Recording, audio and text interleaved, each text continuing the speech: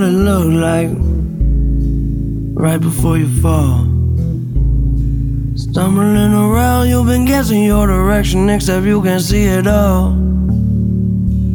Well, this is probably the saddest record I have on the top 40 album list, guys. Circles is the posthumous album from the late great rapper, legend, Mac Miller.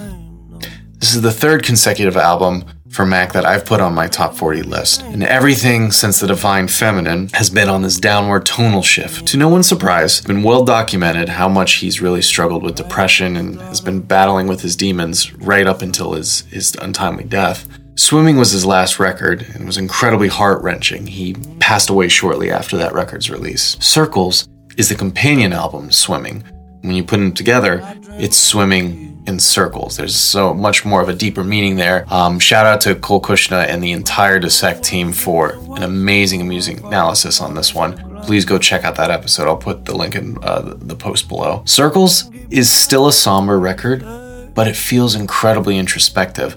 Where Swimming felt more like Mac was actually drowning in a pit of despair, there's actually a lot of self-reflection and wisdom that can be had on Circles. It's been brought together by the incredible producer, composer, talent that is Jon Brion. Just an amazing reminder to me, actually, of how much Mac constantly surrounded himself with these fantastic musicians, whether it was Brian, Anderson .Paak, Thunder, or even Disclosure. Yeah, he even had Disclosure producing a few tracks on this one. Check out Blue World.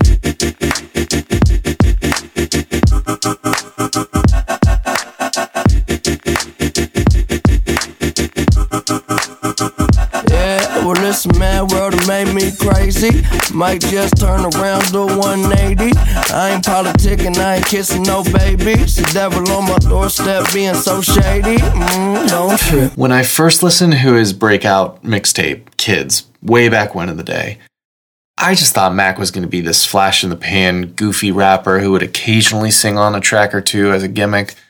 But as the years went on, I just became so much more enamored with how distinct and wonderful his singing voice is.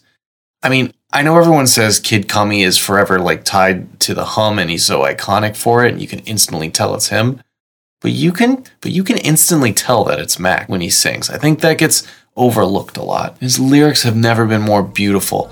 Just listen to the song that he wrote on I Can See. I need somebody to save me before I drive myself crazy. And all I know, if life is but a dream, then so are we. Regardless if you like rap, or even if you are remotely interested in Mac, please go listen to Circles at least one time. Maybe a few. Hell, just put it on a loop. Rest in peace, Mac.